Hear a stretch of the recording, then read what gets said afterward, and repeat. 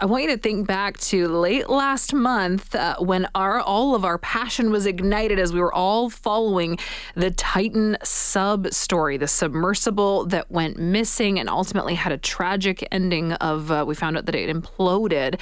This is the one that went to go view the Titanic, and this really was something that just captured our attention and the news cycle for days and days as we were all trying to find out what exactly was going on. There was a lot of conversation right from the start, though, about how this piece of equipment was never really meant to undergo a dive like this. So now we're finding out some more information about its capabilities and asking questions about whether or not dives like this should really take place. We're going to get into it right now with our guest, who's a professor of disaster and emergency management at York University, Dr. Jack Rozdilsky. Dr. Rozdilsky, thank you so much for making the time. Really appreciate it. Thank you, Chelsea. We're getting more and more detail now about just how ill-equipped the Titan really was. So let's just walk through some of what we've learned. There's human error here at play, how much the company itself might have been negligent in this effort. There's emphasis on simplicity over complexity. That's how I've seen it written. And I think that that's a good way of explaining that. Can you expand on that emphasis on simplicity from the company's perspective? Yes, I think first we have to acknowledge that we've had a tragic loss of life in this deep sea disaster. But second, at this point, about 2 weeks after the fatal June 18 accident, we want to figure out what contributed to this tragedy. And I would suggest that the way the Ocean Gate company or organization has functioned was in a way that is not characteristic of high reliability type organizations, which do not simplify very complex operations. High reliability organizations, what do you mean by that? What I mean by a high reliability organization, these are organizations that operate in complex high hazard domains for extended periods of time without any serious accidents or catastrophic failures. For example, government space agencies like NASA or the Canadian Space Agency, militaries with nuclear submarines or aircraft carriers, companies that operate nuclear power plants.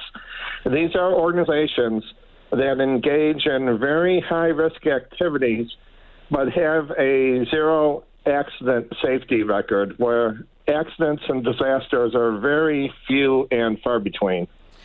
Okay, and we're suggesting that Ocean Gate is one of those companies that was not acting in accordance with one of those high reliability organizations. Yes, the Ocean Gate company and the way it's been operating. Let me go back to the simplicity. The Ocean Gate operation to visit the Titanic at the bottom of the ocean, they were engaging in a very complex activity with a potential to fail in new and unexpected ways. But then we've seen reports in the past few weeks, for example, of a video game controller being used to control the submarine. That's an example of perhaps an oversimplification that led to more danger than what may have been necessary. Because if you think about a cockpit of an airplane or a control room for a nuclear power plant, these are very complex machines that are not run by video game controllers.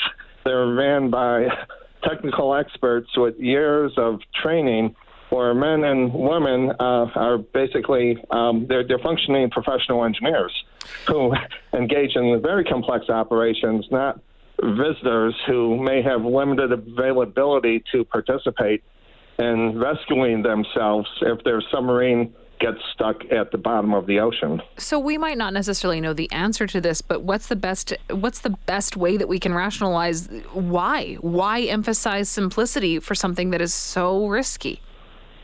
We want to emphasize simplicity because high reliability organizations practice resiliency, meaning they have backups for the backups. For example, if one submarine goes down to the bottom of the ocean floor to take a look at the Titanic close up, it probably should be shadowed by another rescue submarine that's next to it, that's ready to go into action in case something goes wrong. Now, sending 2 submarines down there is an extremely, extremely complex operation, but at the same time, the complexity comes out of the fact that these operations are very dangerous, very risky, very complex operations at their base. You know, I've seen conversations too about near misses with the Titan, a propeller being put on the wrong way, issues about even the materials used. Was this just a piece of machinery that was just ill-equipped for this mission? Well, I'm not able necessarily to speak to this from a marine engineering standpoint, but what I can say here with these near misses and close calls, high reliability organizations do not view near misses or close calls as proof of a success, that we got by with something, we survived, let's hurry up and do it again.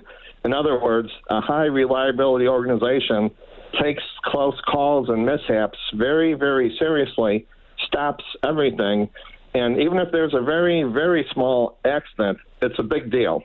And everything stops, and there's full investigation and oversight and debriefing and analysis of what potentially went wrong.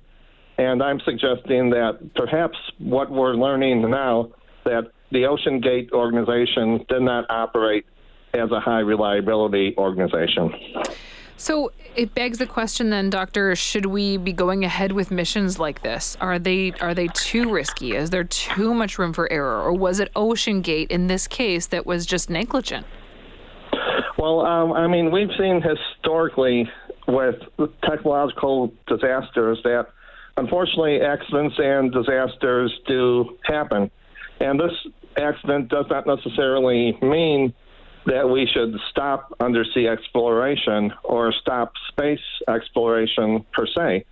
But at the same time, any organization that sponsors or engages in these very high-risk operations, especially when they're for perhaps tourism purposes, should consider operating in either a self-imposed or a regulatory environment that adopts a very strict safety focus. In other words, an organization that has backups for the backups or suspenders for the suspenders. Dr. Rozdilsky, thank you so much for making the time this afternoon. Really appreciate it. Thank you. Of course. Our guest is a professor of disaster and emergency management at York University, talking about problems with the Titan sub and that it may have just been doomed from the start.